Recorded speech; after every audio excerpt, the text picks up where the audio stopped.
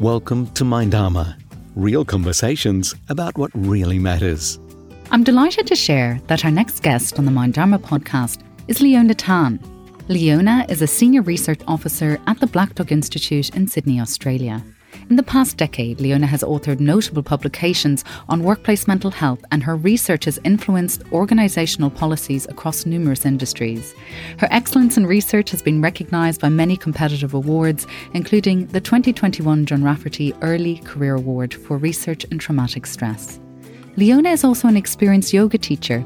She's currently completing her PhD on how mind and body interventions, like the practice of yoga, can prevent the development of trauma-related mental disorders in first responders. The tradition and practice of yoga has a rich and vibrant history, which originated in ancient India over 6,000 years ago, although truth be told, it may well be older than this. The practice of yoga is deeply connected to ancient Vedic philosophy and the spiritual traditions of Hinduism, Buddhism and Jainism. In the 1950s, 60s and 70s, teachers from across India brought yoga and meditation practices to the West, and its popularity as a holistic approach to nourishing and supporting overall well-being has grown steadily ever since. For Leona and I, yoga is certainly one of our shared passions, and we have both witnessed the tremendous positive impact this practice has had on our own well-being, as well as those we have been fortunate enough to share this practice with over the years. While there are many aspects of yoga, from pranayama, which is focused breathing, to bhakti, devotional practice, in this podcast, Leona shares specific research insights on the psychological benefits of yoga asanas, so those postures that are performed during a physical yoga practice, and the practice of meditation. We hope you enjoy this interview with the brilliant and insightful Leona Tan. We acknowledge the traditional owners and custodians of the various lands on which this podcast is recorded. We acknowledge their deep and ongoing spiritual connection to the land, sea, and community. We pay our respects to their ancestors, their elders, and leaders, past, present, and emerging. And in doing so, we acknowledge and honour the spirit of Makarrata and the Uluru Statement from the Heart. Leona Tan, it's so wonderful to have you on the Mindharma podcast. Thanks so much for joining me today. Thank you for having me. Leona, you've been working in workplace mental health for over a decade now, and that's where we met at the Black Dog Institute. What drew you into focusing your area of research on yoga and mental health? Well, as you know, we started in the Black Dog Institute back in 2012, 10 years now, around the same time. And so my focus back then was really in workplace mental health research. So focusing mostly on general workplaces and first responder mental health. In terms of yoga, I'd been practicing for many years, but to be perfectly honest, it just never occurred to me to look into the science or the research and the evidence behind yoga. I just kind of assumed that it was a different area. And as you know, my background is actually in organizational psychology, and I come from a very corporate consulting background. So I didn't think like that was going to be my focus, my field. It was more for psychophysiology or neuropsychology. It didn't really have anything to do with my area of research, even though it did pop up from time to time as I was looking at studies and the impact of or what the evidence was for workplace mental health for employees. But it just never occurred to me to look into it. And it wasn't until I moved to New York a few years later, and then a colleague of mine at the time knew that I was a yoga teacher, and she knew I also had this background in first responder mental health. And then she just very casually suggested, maybe one day you could look into first responder mental health and yoga and just combine the two. And then I thought, that's actually a really good idea. I don't know why I never thought about that. And then I literally just sat on my computer and just started researching and Googling. And it wasn't until I came across this organization in the US that were literally called Yoga for First Responders that I started to think maybe I could do this as research. And so I met this group, I did a teacher training with them, and I got really excited from the experience and meeting to what other first responders did and talking to yoga teachers and people in the community, in that first responder community. And I thought maybe I could do a PhD about this, which was really funny because I'd never wanted to do a PhD ever. And then And people also say, and I think you maybe even warned me about this, you don't really want to do a PhD unless you're really interested and passionate about the topic. So Yeah. And I was really interested in that. And so when I came back to Sydney, then I decided that this was for me, and this was the path that I was going to just dive into, because I was really interested in this area of research and how yoga could be specifically applied to this occupational group who experience trauma on a regular basis. So that's kind of how I got into it. Fantastic. It's kind of like following the breadcrumbs a little bit by the sounds of it. Exactly. Just following and see where it leads me. Exactly. Yeah, I love that. Yeah. So before you did that specific training, we'll get back to that in a moment, for yoga for first responders, you did core yoga teacher training as well. What drew you to doing that training? Because I know I've done something similar, and I do think everyone has a little bit of their own journey in terms of to go off and learn how to become a teacher of it as a commitment, you know? It is absolutely. So I'd done yoga for many, many years, quite inconsistently. And then a little bit more consistently in my late 20s, early 30s. And I thought about doing yoga teacher training, but never really had the time because of full-time work and other interests that I had. And it wasn't again until I was in New York. And then as part of my visa requirement, I had to apply and wait for an employment authorization card in order to work. And that was going to take a few months. And then I thought, well, I might as well do what I always wanted to do, yoga teacher training. And so I did that. I started my 200-hour immersive training and just started from then. I did like different certifications and trainings after that, and teaching and learning at the same time. I'll train, teach, and learn, share, whatever. And it was, I feel really grateful and really, really lucky to be able to have that experience, especially in New York City, where I had access to so many teachers from so many different styles and backgrounds. And then also to be able to learn and train in different settings and teach in different settings, from clinical populations, so people with mental illness, to senior citizens, general community, corporate yoga. I was literally teaching in the financial district of Wall Street. Wow. So that was an experience. And, in Midtown as well, and just everywhere in Brooklyn and the Upper West Side and all over, really. And it was just such a fantastic, like a playground really for yoga to just be able to have that experience. And I think that was also my inspiration, was that once you're in this world, it's such an experience of being part of a community of like-minded people, and you have that shared experience and the connection with people that sort of understand this journey that you're on. And it was just so inspirational, and I'm really, really grateful and lucky to have that. And so it's been awesome to be able to do that in my work, bring that experience into my work as well and research. So that's kind of how it started. You have a lived experience of this practice before you started researching it. I think that's a pretty powerful thing to do. Not everyone has that in their research, that approach to their research. Yeah. And also working with all those different groups.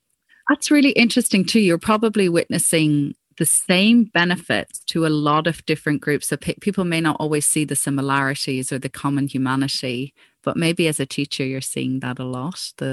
Yes, exactly. Experiencing the same benefits as someone who works on Wall Street, as well as someone who's struggling with depression.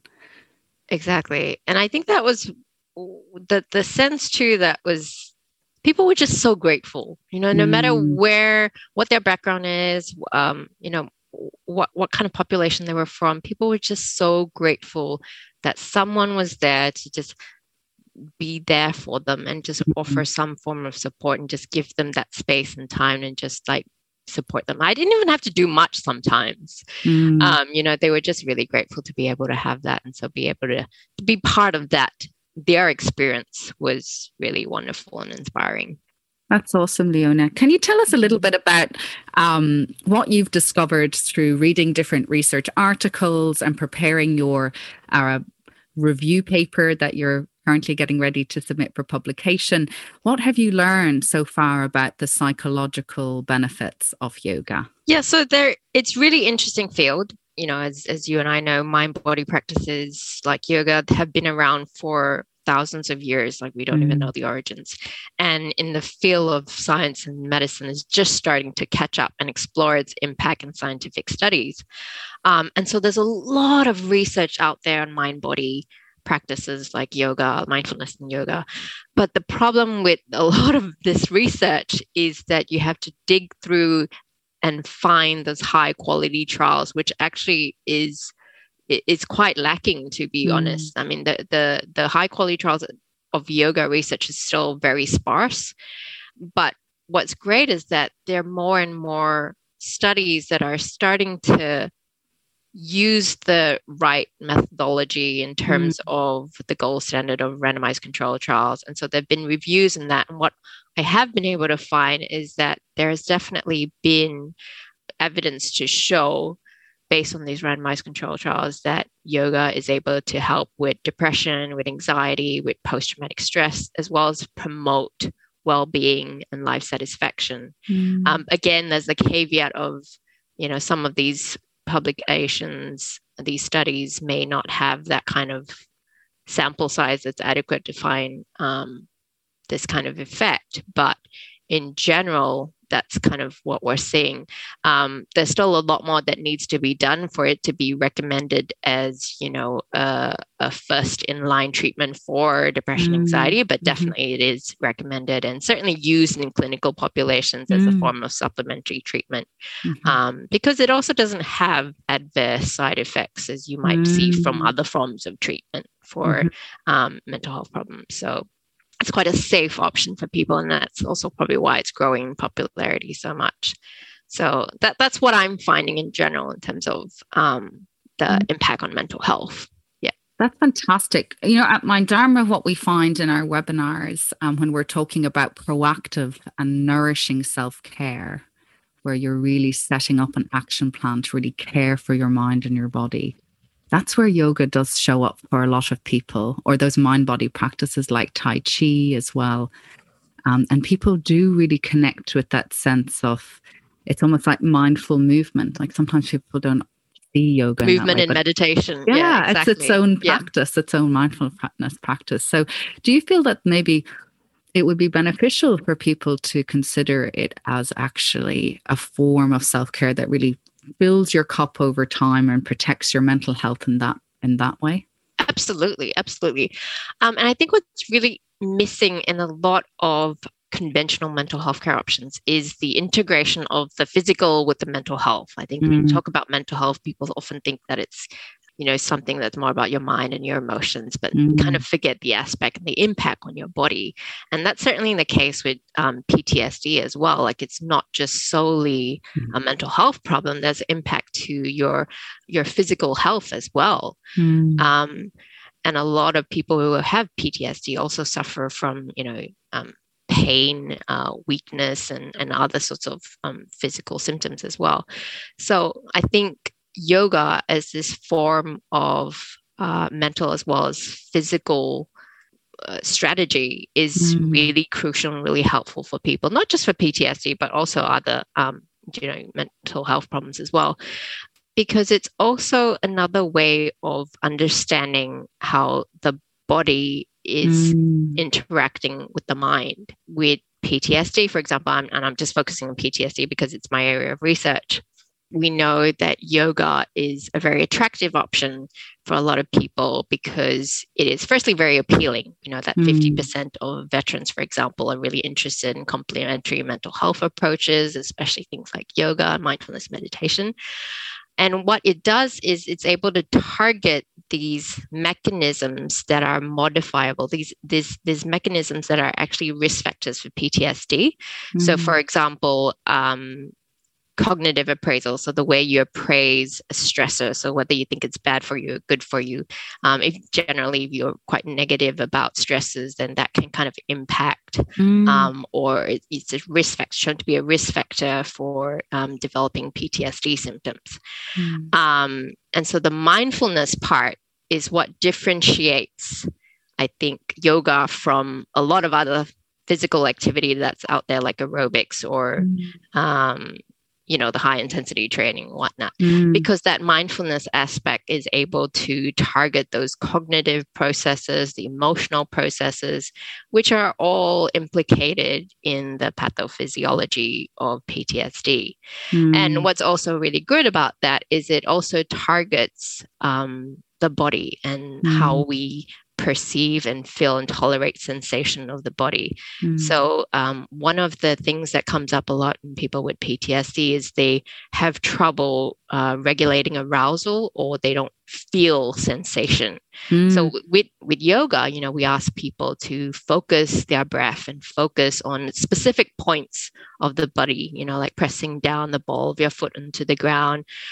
Notice the sensation of, whatever it is, whether it's pressing your belly down onto the floor in cobra pose and things like that.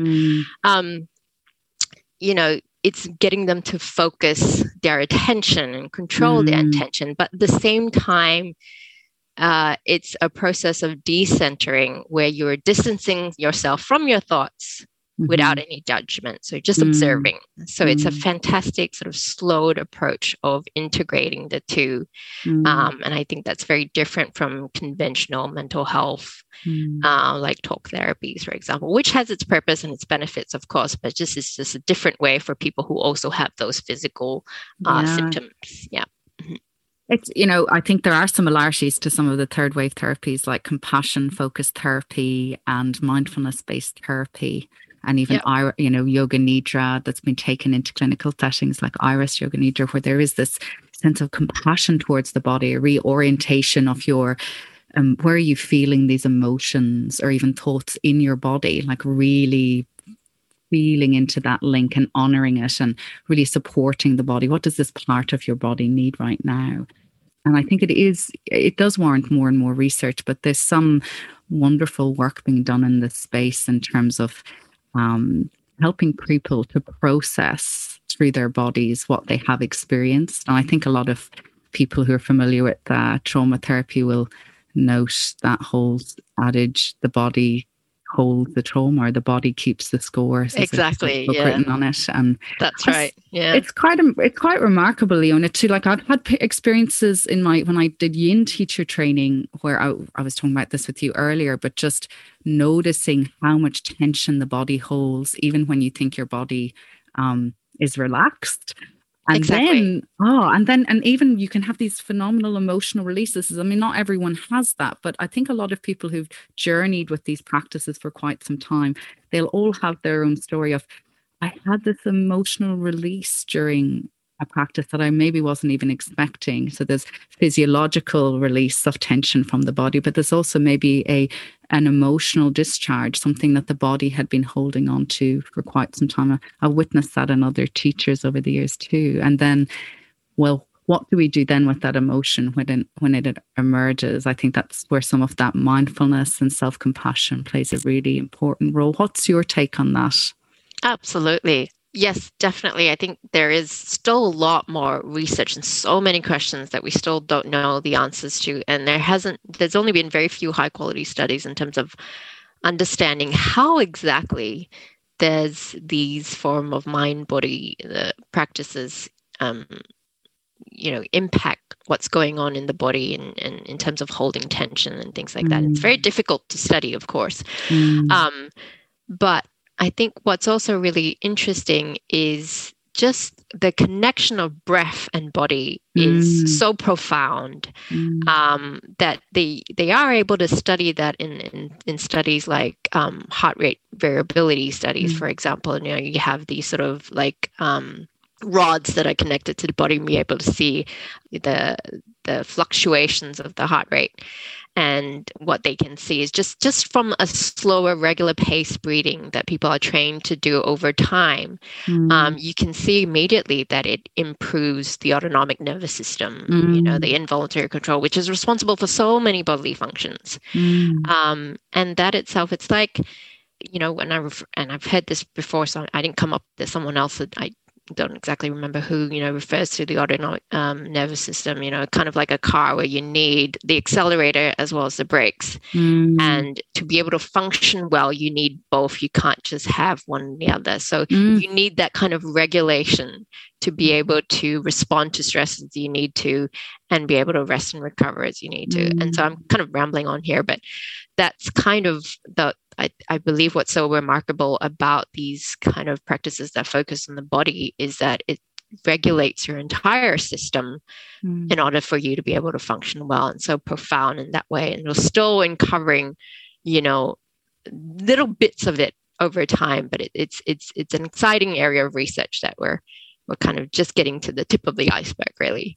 Absolutely. And thankfully, just like what you mentioned at the top of the session, is that it is gaining more, respect in medical settings as well. And when that shift starts to happen, that's where more research funding is available to researchers to dive a bit deeper, as we know. That's one of the biggest challenges for people to take these practices seriously, and to allow that funding and those resources to uncover those jewels of wisdom that come through research like yours. I think that, like what you were describing too, I know at Mandarma, when we're teaching mindfulness in our core mindfulness webinar series, we'll often dive into just what you were describing and spend a little more time on what the science is now saying about the vagus nerve, which wasn't really well understood even a decade ago, but how those mind-body practices, and particularly mindful breathing, just has this really beautiful impact on our vagus nerve, which then has just what you were describing, this profound positive ripple effect on the whole body. And that's where there's a lot of mystery. Like, well, what else is actually happening there? I think it's good. I'm fascinated. I want to know. I know. I don't know yet. I still don't know. We just know it's good. It's good and it's positive. We should all be doing it a lot more.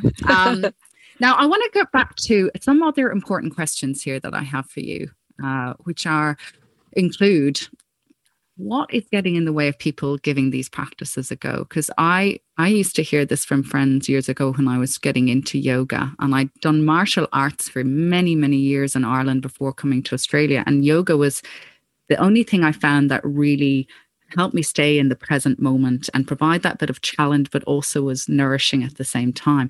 And I wanted everyone to come and join me, and people would respond to me, no, I'm not flexible enough for that. Even go like, well, that's exactly why. You don't have to be flexible. I know, or I can't touch my toes. That's another one that I hear a lot. It's like, it's not for me. I can't even touch my toes. I think the biggest barriers, I would say, is just, if you go on Google right now and you just typed in yoga and looked at the images that come up, 90% of those images are all of, firstly, women, Caucasian women who are very slim, physically slim, wearing tight-fitted clothing, doing, all sorts of poses that require this degree of flexibility. And so just having those images alone as a representation of what yoga is not really helpful. And I think it's actually a barrier to many people thinking that, oh, I don't look like that. And so subconsciously or consciously, they just decide it's not for me because, yoga seems to be for this type of person. Yes. And so it excludes a lot of people just from that alone. And I think that's really doesn't do any justice to what yoga is about and who it's for. It was originated in India. It was designed by men for men originally. So where are the men in these pictures? And why do people have to be wearing tight-fitted clothing to do yoga? It's not necessary. Good point. So, and you don't even need a mat to do yoga, really. So it's become quite. It's obviously brought over from India and then westernized, and I don't necessarily want to go into the history of yoga and Western yoga and whatnot, but I think that's one of the biggest barriers, is that these images alone that you see, whether it's on the internet and social media and marketing materials, it kind of excludes a lot of people who really, really need it. And so I feel like the yoga community out there, they have the responsibility to kind of try and change that. I know that the mindfulness-based stress reduction programs, which is quite well established now. It started in clinical populations and hospitals, and now it's gone on, and there's a lot of research behind it to show the evidence behind its impact and how the positive effects from it. In their book and their protocol, they make it a point to show images of people from different shapes, sizes, colors, to show that this is not just for a certain type of person, it's for everyone. Yes. So I think that's the biggest barrier, really. That's a really important point, because it's also a barrier to mindfulness meditation. That like those images, when you Google search mindfulness, or when I did a number of years ago, it was remarkable. It's everyone sitting in a certain cross-legged position, doing a mudra. Their hands are in a certain, looking very zen, but not actually the truth of the matter that their minds are probably feeling quite chaotic in that moment. But Simon Rosenblum, who was on the podcast a little while ago, Associate Professor Simon Rosenblum from UNSW, I know you know Simon, and he does a lot of research on movement and mental health and the benefits of exercise and mental health. And he introduced me to a term called Fitspo that I hadn't really come across before, but that it sounds like this.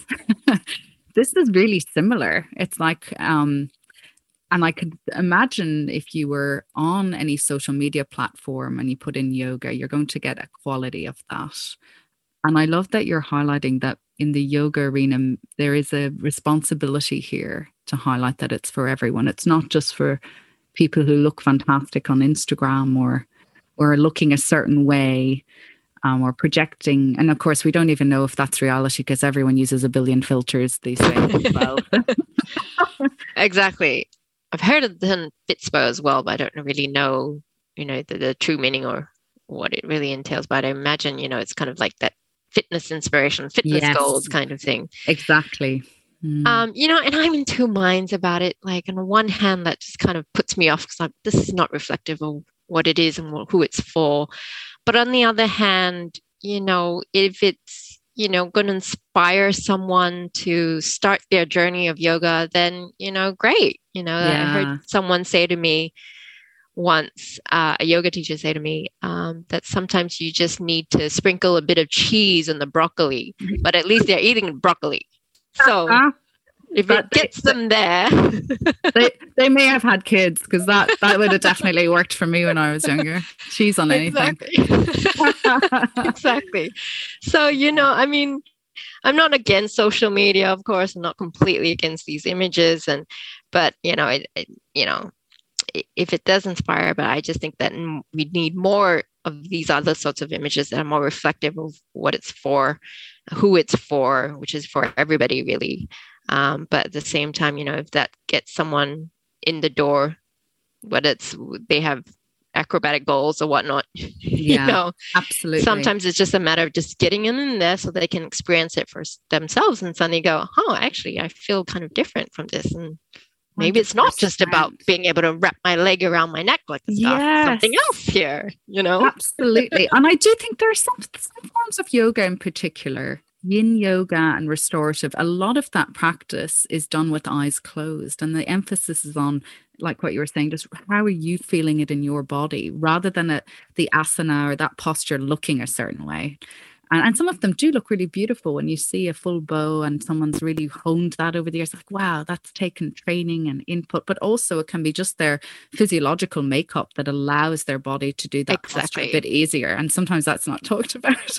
But these other practices, sometimes the tradition is more on the felt sense rather than getting caught up on how it looks or how does it feel in the body. I think that's really powerful nowadays more than ever before, perhaps. Exactly. And I think it's also a generational thing. You see that the younger people are kind of more interested, generally more interested in being able to do the acrobatic, postures, the handstands, the headstands, inversions, and that's kind of the goal, and that's what they want, and then you see the older population are kind of there. They get it. They've experienced life. They know. Yeah, they know what they're looking for. Exactly.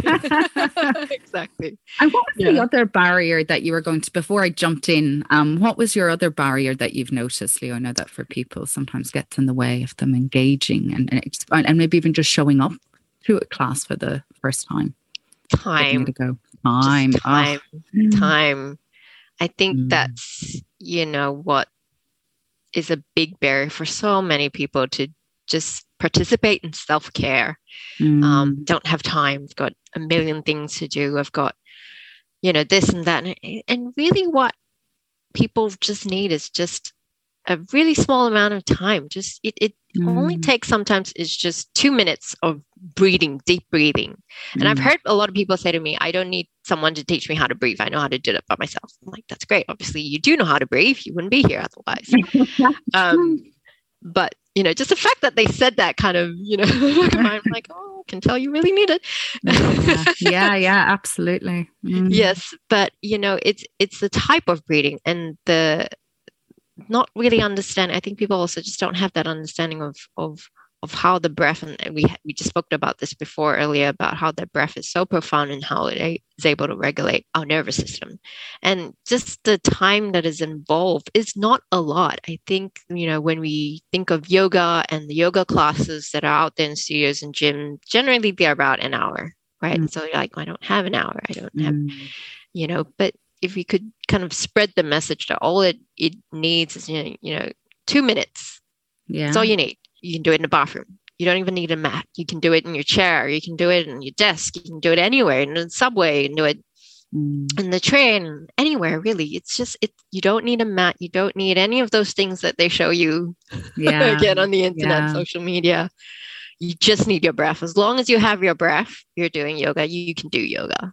This is such an important point, though, because I think that's often lost and has been lost in the, I guess, maybe it's, as you were saying, it's the marketing of it, because it is a huge industry when you look at the clothing and the props and and if you're really part of that community, I think it can be quite overwhelming. What am I supposed to get to be a really good student of this practice? You and I both know from studying the different yoga sutras is that what yoga was traditionally aimed at doing is not just creating a healthy physical body, but preparing the mind and the body for that deeper rest and also meditation, that deep practice of engaging in your inner world of thoughts and emotions in this kind of mindful, compassionate, non-judgmental way, I guess. Do you think that's our biggest barrier too? That we sometimes, not to take away from the asanas because they're wonderful, but people have really big preconceived notions about what yoga should be versus, well, actually, the end goal is very simple. Yes. And I think also, people don't know what yoga really, the true meaning behind meaning, unless you do your yoga teacher training, unless you learn about it, you do your homework, you educate yourself really. And yoga asana, Sanskrit word, for the physical postures, really, asana itself just means seat, like literally to sit. But it's so difficult for people to just sit and do nothing else, and be with their thoughts and just breathe.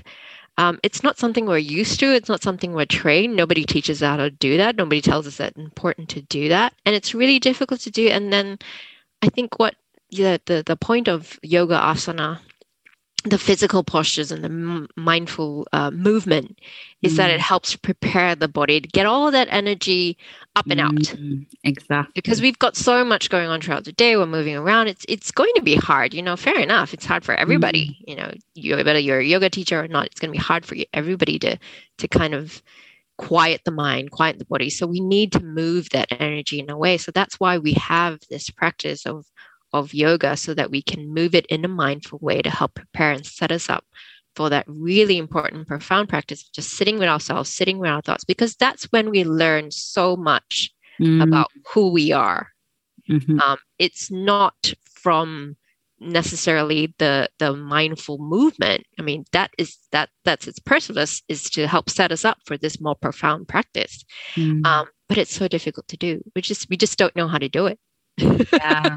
Oh, that's very true. That whole concept of being with ourselves and being with our breath, or befriending that experience, and that I think in Mind Dharma, I know we often highlight this as, it's really awkward initially, and that's okay. That's where all the self-compassion is, and it will feel a bit strange. And I think over time, people do learn how to sit with themselves, and and then there's an acknowledgement, wow, there's a lot more movement in my mind today, or my body really benefited from that posture. That's interesting. Like you were saying, when they're sitting and reflecting afterwards, there's a lot of wisdom, inner wisdom that starts to emerge.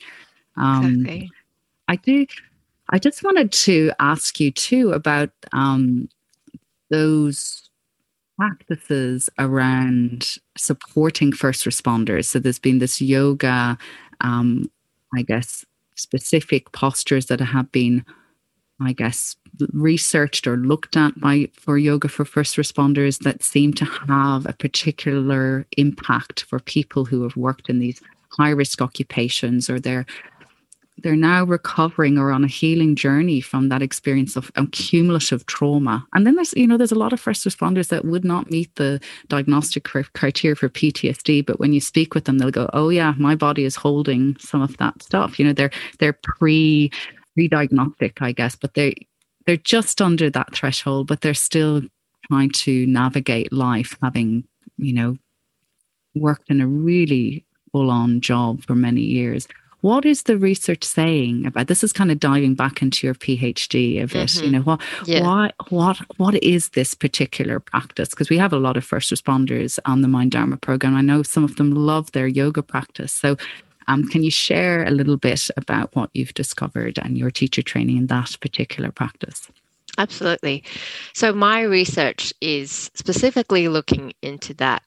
So looking to see at mind-body practices and if it's able to prevent the development of PTSD amongst people who have been exposed to trauma. Mm-hmm.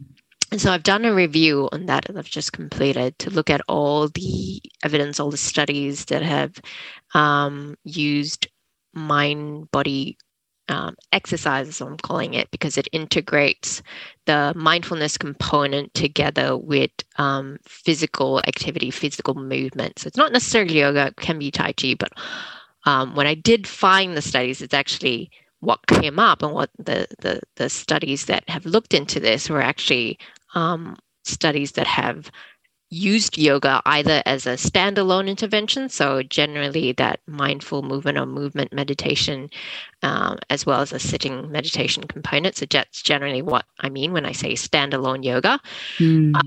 There are also studies on yoga as part of a broader intervention. So say like mindfulness-based cognitive behavioral therapy, where they integrate that CBT together with yoga, so gentle yoga mostly, or mindfulness-based stress reduction program, that 8-week program that's quite well known and quite well researched at this point. So that would include the yoga, the gentle yoga component, as well as a meditation component. And it also includes group discussions, facilitated groups discussions with a trained facilitator or instructor over this 8-week period, which is how long that's the duration of the MBSR program. And so when I pulled together all these studies and looked at its impact, what I found was that these interventions are able to actually reduce PTSD symptoms among this population group that haven't been diagnosed with PTSD, but they have been exposed to trauma and have some symptoms. So that in itself was really interesting finding. And then when I broke it down a little bit further to look at what type of mind-body exercise, looking at the type and the impact of each type, there weren't a lot of studies, obviously, so I could only find like a small number. But when I did find is that the interventions that included yoga as part of a broader intervention like MBSR, these had stronger effects than the ones that did it as a standalone. And that itself was a really interesting finding to me, because that suggests then that, if you've had experienced trauma in your life, what seems to be helpful is not just going to a yoga class and doing that yoga and meditation. That is helpful to a certain extent. But what seems to be more helpful is it also has this additional component, that group discussion. And I think that there's several reasons for this. So first of all, I think what's helpful about having that group discussion is it contextualizes your learning. So you're able to share with the group, with the facilitator, with your peers about how this can apply to your life, because a component of those group discussions involves dialogue and inquiry, much like you would see in therapy and talk therapy, which is very similar to that, and has been also shown to be able to change cognitive processes and emotional processes. And so that's really important, I think, to be able to have that shared experience with other people. And it's also really helpful to do it in a group, I think, because a lot of people who have been traumatized often talk about feelings of isolation and loneliness. And so to be able to do that and share that experience with group and normalize, that experience is really helpful for a lot of people. And I think the other thing that's also really helpful is that the group element kind of enables this sense of belonging, connection to a community, which is very much akin to support groups in clinical settings. And we know from the evidence from PTSD that social support is a very potent, protective factor and for reducing PTSD amongst adults who have been exposed to trauma. So that I found was really, really interesting. And then in terms of for first responders and what's helpful for them, because not only are they a group that have been exposed to trauma, they have to keep doing it despite all, that's part of their job. They just have to keep going. It's ongoing trauma, ongoing exposure to trauma, and never knowing, so much uncertainty in the job, what the next call is going to involve, what the next shift is going to entail, what the emergency is going to be. So they really put themselves out on the line. And what is really interesting about this group that I'm collaborating with in the US, Yoga for First Responders, is they've come up with a protocol that is job specific and culturally informed. And so what I mean by that is it removes the sort of woo-woo that we often know in yoga, which has its purpose and which I actually really enjoy. But, it can also turn a lot of people off who aren't familiar with it. So, Sanskrit, the language is really just an ancient language, just like Latin, but a lot of people might think it's, there's a religious connotation to it. I'm not sure that's for me, not really interested in that. So what they've done is, again, it's a bit like the cheese and the broccoli. They've put it in a way where it's appealing for first responders. So all their instructors are well-informed and well-immersed in the first responder culture. So it started by Olivia Mead, who's the founder and CEO of Yoga First Responders. She started initially teaching yoga in the general community to veterans. And then she immersed herself in police academy training, in firefighter training, put herself through those recruitment schools, did all the training that was required that all the other first responders do, so that she could speak the same language as them.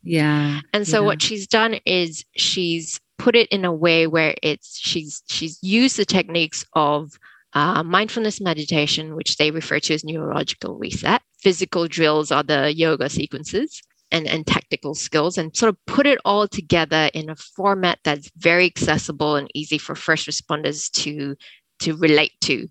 For example, using trigger discipline, for example, is a word that she uses in terms of how you kind of self-regulate and be able to make decisions and be calm under pressure, or using yoga sequences for ladder drills for firefighters, for example.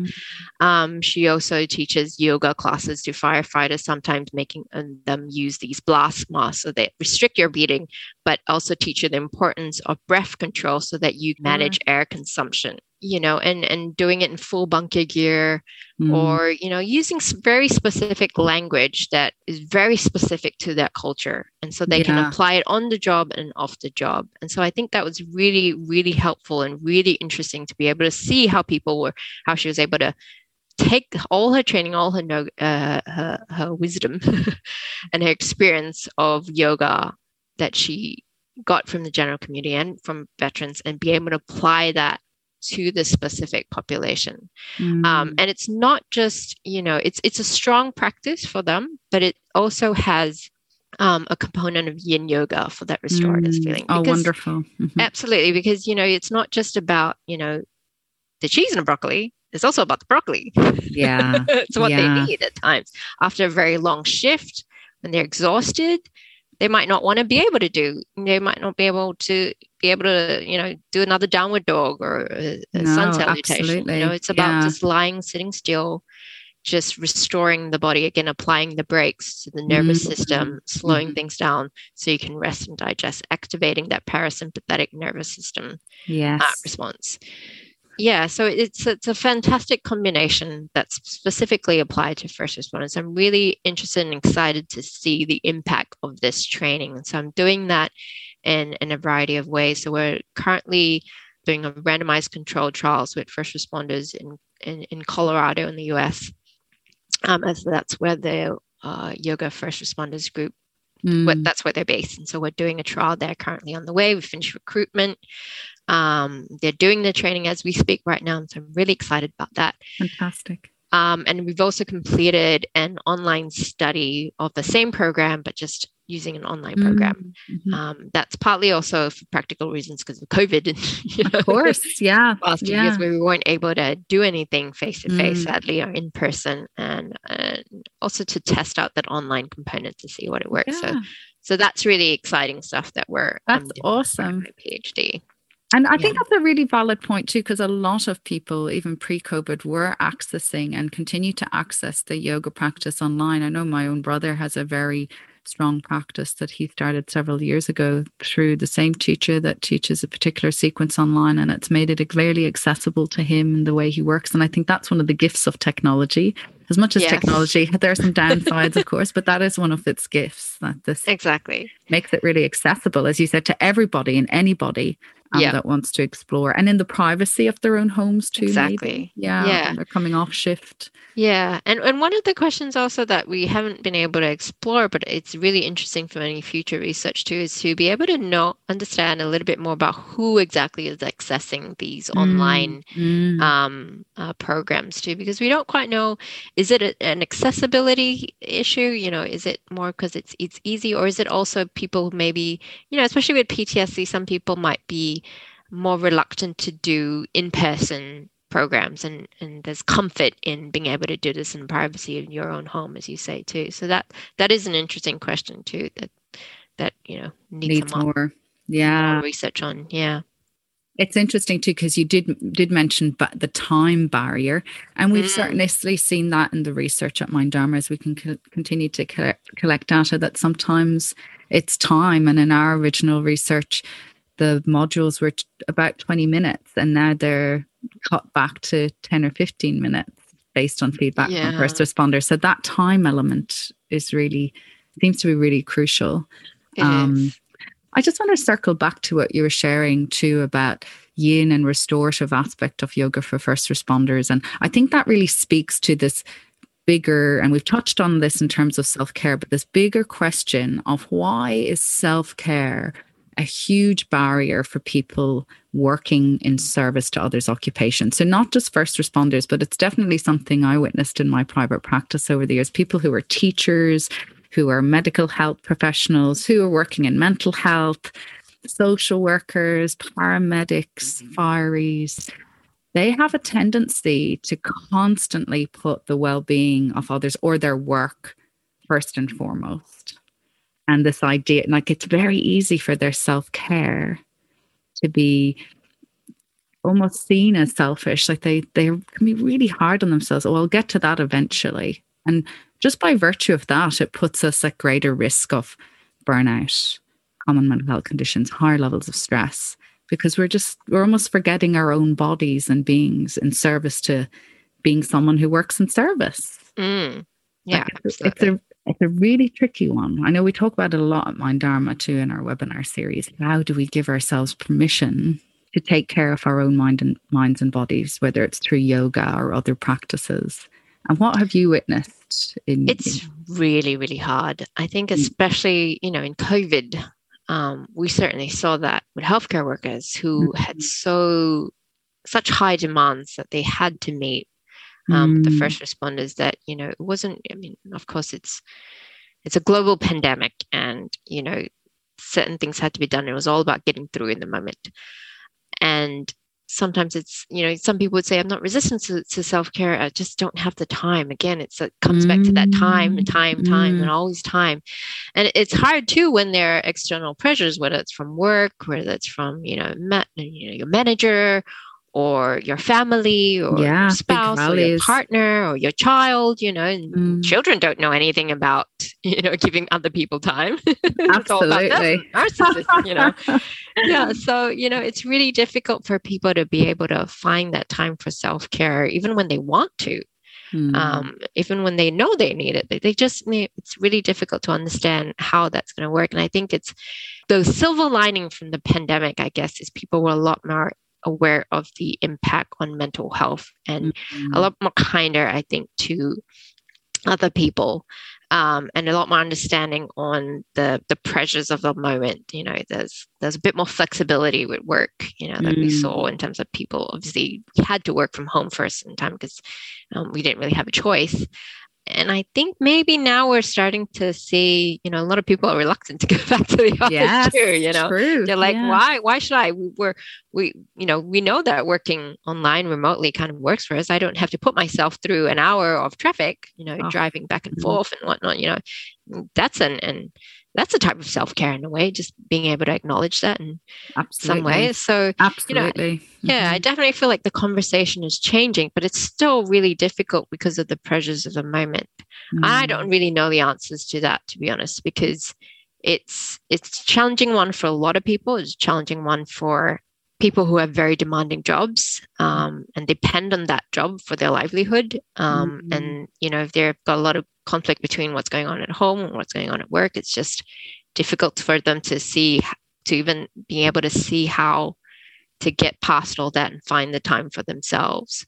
But I think it certainly helps when it becomes more of a systemic intervention where the workplace is able to give that to people. So at the Black Dog Institute, for example, we were gifted a couple of extra days leave over the Easter break. And I think that was helpful for so many people who didn't get to enjoy Christmas because we were all stuck in isolation or sick from COVID or whatnot. So I think in having that shift in culture, in the way we work, can really help, kind of give people a bit of time back to themselves. So it's not just about, people not able to find the time for themselves, but it's also about employers and the, having policies in place that can actually allow people to have that time for themselves, because it impacts everyone.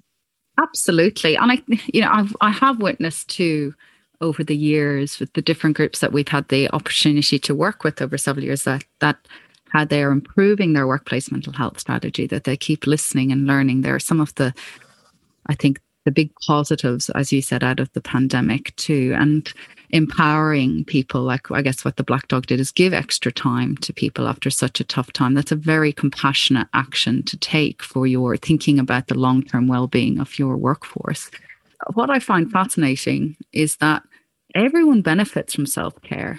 That's the harder part. And when we're teaching it at Minddharma, I put up some research that was conducted in Australia, and I think it was overseas as well, that when you looked at particularly healthcare workers, this particular piece of research, when their self-care became more proactive and they were actively letting go of the idea of it being selfish, the quality of their care just went up a notch. And sometimes people, I've noticed particularly in service to others, especially in the first responder arena, they're more likely to really prioritize their self-care when they acknowledge the benefits of it to their work and their family. So again, it's almost those values will still be first and foremost. They're still not putting themselves first, but they may put their self-care in the top 3 actions, and they're doing it more because they're seeing and trusting the long-term benefits to the quality of their work, their relationships, everything in life. Ripple effects. The big ripple effect. But again, it's very easy for self-care to slip. So I think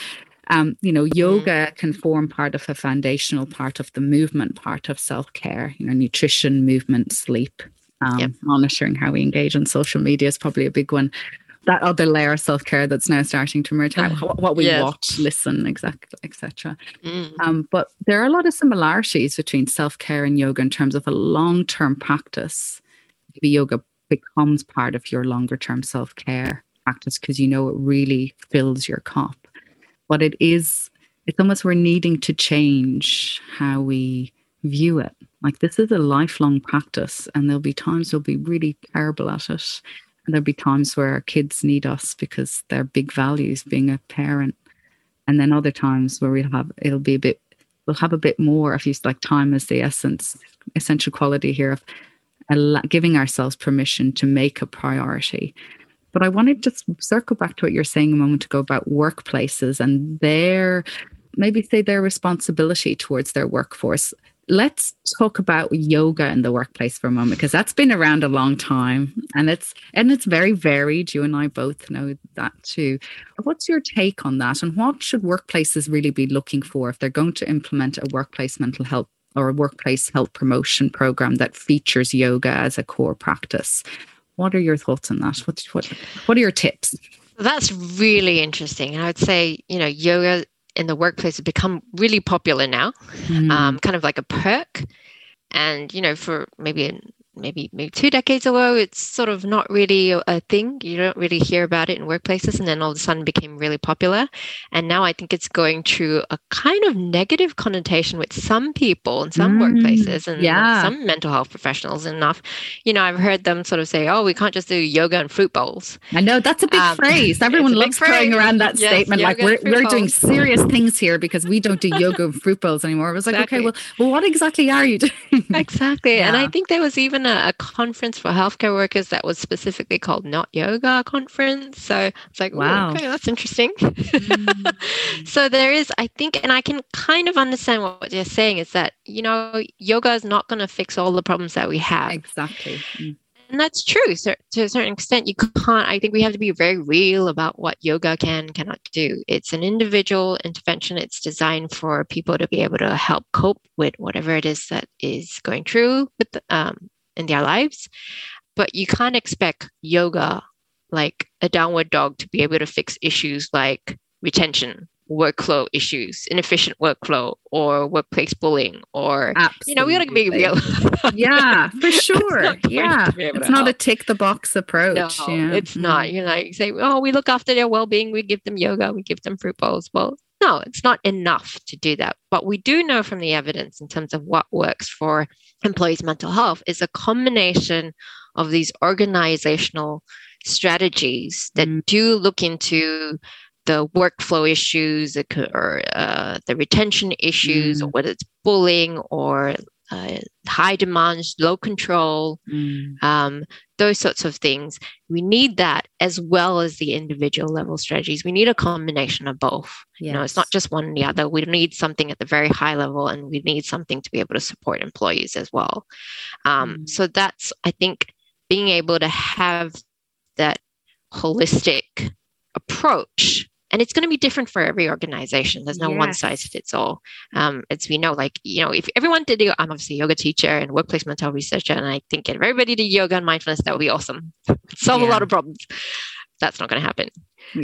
Not everyone is going to go to a yoga class. Not everyone's going to go to a mindfulness meditation class. We can't expect them to. We can't expect people who have very demanding, high workloads, a lot of high pressures in the job. They're not necessarily going to have that time, even if they wanted to be able to do that. And so we have to kind of get real about that. So it might not be appropriate for all workplaces. I guess, there's no one size fits all. Every organization is unique. And so it's really important that for people to be able to have this approach where they, first of all, sit down, identify what the issues are, what's going on, what the problems are, talk to the experts, talk to the researchers, talk to people who have been in this field, who understand it, look at the evidence and see what works for this particular problem.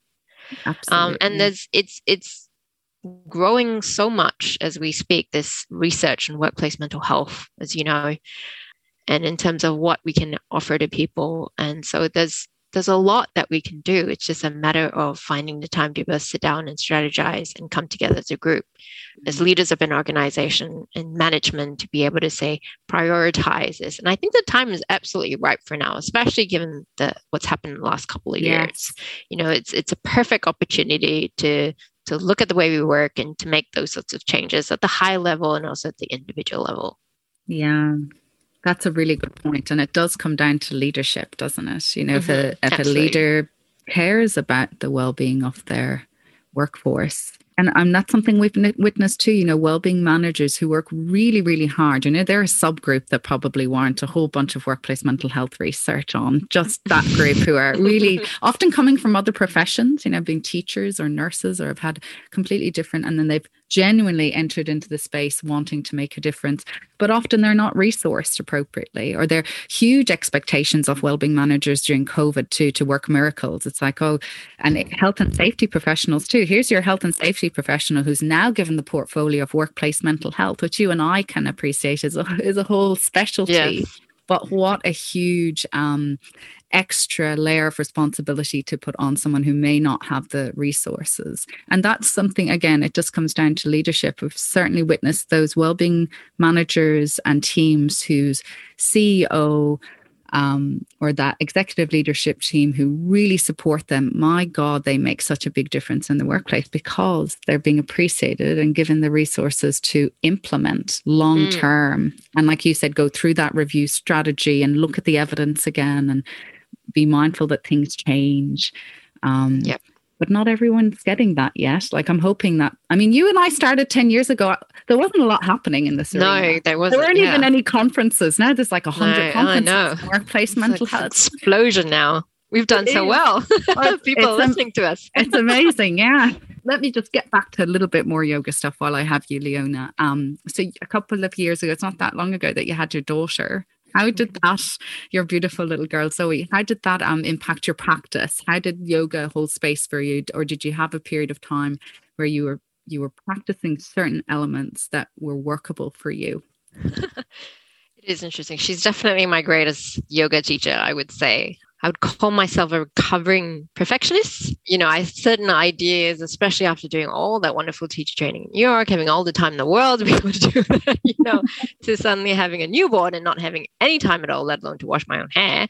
And suddenly I can't even, again, time, where's time gone? And what I'm trying to do this and I'm getting constantly interrupted and what's going on. And then I had to find my own journey again and revisit my own training and come to realize that it's not what I thought it was. If I'm lucky, I get to go to the studio. If everything's going smoothly, everyone's fed, everyone's clean, everyone's had their rest, no one's fallen sick. But that's actually a luxury. To be able to get to the studio, be able to do an hour's practice on a mat. And so now my practice has just become super, super simple and different. And I try to make light of it and not take it so seriously. So I pull out my mat, and Zoe has her own mat as well. Oh, we go on the floor together. She's got her deck of kids yoga cards that she pulls out, and we do it together. Probably doesn't last longer than 10 minutes or 15 minutes because, every time I'm done with dog, she just wants to climb all over me and climb under me and jump on me. And, doing Cobra is my least favorite pose around her. For some reason, she thinks it's an invitation to jump on my lower back, which is absolutely terrible. Yes, but that's the thing. It's fun. It's not meant to be serious all the time. It's supposed to be a joy. And I think that's the other thing we forget sometimes with yoga and mindfulness meditation. It doesn't have to be serious. Yeah. It can be, just completely fun, just joyful experience. It doesn't have to be, 60 minutes on my mat doing this and doing that and doing this posture and that posture. No, it's not about that. It's just about taking time, being present. My daughter is absolutely a yoga practice in itself. And sometimes it's just about stolen moments here and there. Again, I think coming back to that, all you need is just a couple of minutes doing some simple breath work, maybe preparing the body before they're doing a simple stretch, a simple twist. Just doing a couple of restorative yin poses every night before bedtime in the morning. Super, super simple. It's just really, really simple stuff, but it's become just part of my life. And I'm so thankful that I actually had that training because I know how to adapt to my life, which is constantly changing all the time and different things are happening all the time, especially when you have kids. It's just so unpredictable. So that's kind of what my practice is. And it's regular in the sense that it's consistent where I'm doing something, but it's not like a consistent, 60 minutes of this particular sequence that, I might have been able to do before kids. I think that's really important for yeah. people to hear, though, because again, the preconceived notions of what and I'm saying this in inverted commas, obviously, a yoga practice is, a solid practice, it can be really rigid. And that's wonderful if that's, as you said, it's available to you at that time point in your life. But I wholeheartedly agree that there are time points in our life with the varying responsibilities we have and the unpredictable nature of the ups and downs of existing, that the beauty of yoga, and I agree, that's one thing I took away from my training too, is like, hang on, I remember some of these and even if you haven't done teacher training, if you've done enough yoga classes, there's certain postures that resonate with you long term. I've just started getting back into my practice again in the evening, just doing 3 or 4 yin practices, postures before bed. And it's so nourishing. It's like I'm sleeping better from it. I can feel the difference in just a few days again. But even for people who are long-term practitioners, those old self-expectations can really show up. It's really fascinating. Exactly. The ego comes in the way. Yeah, it does. And then it's like, hang on again. I need to let go of that and just, as you said, just allow the self-compassion to what's really. And one thing I've noticed too is just feeling into, well, what does my body really feel like doing right now, rather than thinking, okay, I've got to do a downward dog or I've got to do a sleeping swan, rather than, okay, what does my feeling in doing that gentle movement and feeling, what does my body want? What will nourish it right now? And it may not even be any kind of formal yoga pose. It might be twisting, circling, or just a joint warm up, just rolling your wrists or something, which is not technically a yoga pose, so to speak, but it's still yoga because you're mindful of what's happening and what you need in your body and your joints. Absolutely, for sure. My husband calls yoga, as you know, Jamie, fancy stretching. He's like, I have my own practices, and it is like those movements. Like he's just actually, and I do think I agree, it is a form of practice. He's just feeling into what his body needs in that moment. And of course, he'll associate it to being able to go for a kayak or play golf more efficiently or whatever. That's his knock-on impact. But there are all these other, as you really wonderfully shared with us today, all these other beautiful positive impacts in terms of mental health and well-being. Leona, I could chat to you all day long. So lovely speaking to you about this topic that we both love. But I would love to hear from you just some simple tips that you can share with our the Mind Dharma community and other people listening in on, if they're considering going to a yoga class for the first time, whether it's online or in person, or they haven't practiced for a while, what tips do you think would be helpful for them to keep in mind? So I've read The Power of Habit, Atomic Habits, those books about habit creation, and I've done a bit of research in terms of behavior change maintenance as well myself. And I think what really comes up in terms of having going back to a practice or making this mind-body practices part of your daily habits. And what's really important actually is not just do one thing, but it's a whole system of things that we need to do. And it really starts with your identity. And why is this practice important to you? And why are you even listening to this podcast in the first place? And what was so appealing about mind-body? Why is it something you're interested in? And if you can look and see how that relates to identity and who you are and who you want to become, whether it's just a matter of like, I just want to be calmer. I want to be able to self-regulate better. I want to be able to know myself a little bit better. If you can make that part of your identity and then start to do little things and little changes, you don't have to go to a studio to be able to try your first class. Again, 2 minutes of breathing, deep breathing, regular breathing, counting up to 4 or 5 as you inhale, 5 as you exhale for 2 minutes. Starting really, really small. I think where people fall down a lot is when they have very ambitious goals of saying, I'm going to do this 30-day challenge. And maybe they meet that challenge, but then what happens next month? What happens when a pandemic strikes? Or, some sort of emergency, and it's really difficult to get back on the wagon again. And so I'd always say, just start small. It's a systemic change. It's not overnight. This practice is a lifelong practice, as you said, and it's exactly what it is, practice, just going back, doing the same old boring thing over and over again and trying to find the joy in it in different ways and just keeping it really small.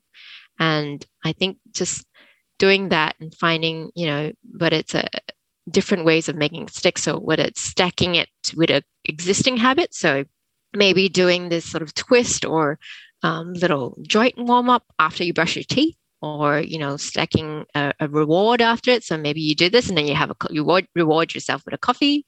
Or maybe you do it with your child, just doing a couple of happy baby poses, Nice. Kids always love that, rolling around their backs, and just also having a friend or a companion to help you and support you and, say, hey, have you done your 2-minute meditation today? Or, no, I didn't, but okay, let's do it together tomorrow. Doing little tips like that. And I think that systemic change, and also just remembering it's not about overnight change. It's a journey. And if you forget it, that's okay. Come back to it again. Just start small. There's no yoga Olympics. There's no such thing. You're not going to get a gold medal, no matter how many, how many minutes you spend on your mat or whatever. No one cares. It's just about you. It's your practice. I love that, exactly Leona. Yeah, thank you so much. I think that really highlights just like you said, I think how much joy it can unfold if we're open and let go of the expectations. And also it is in service to living a rich, full, meaningful life, that there is no perfect practice and there's no yoga Olympics. So do what's workable for you. Exactly. Although it'd be very funny if there was a yoga Olympics. Oh my gosh. No. How long can you stay in stillness and meditation for days and days?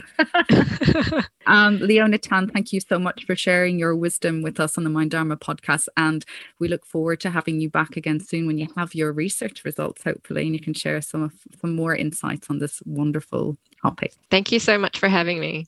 The Mind Dharma podcast shares stories of personal resilience and mental health. If you are impacted by any of the stories shared in the podcast, please consider reaching out for support. In Australia, you may choose to call Lifeline on 13 11 14.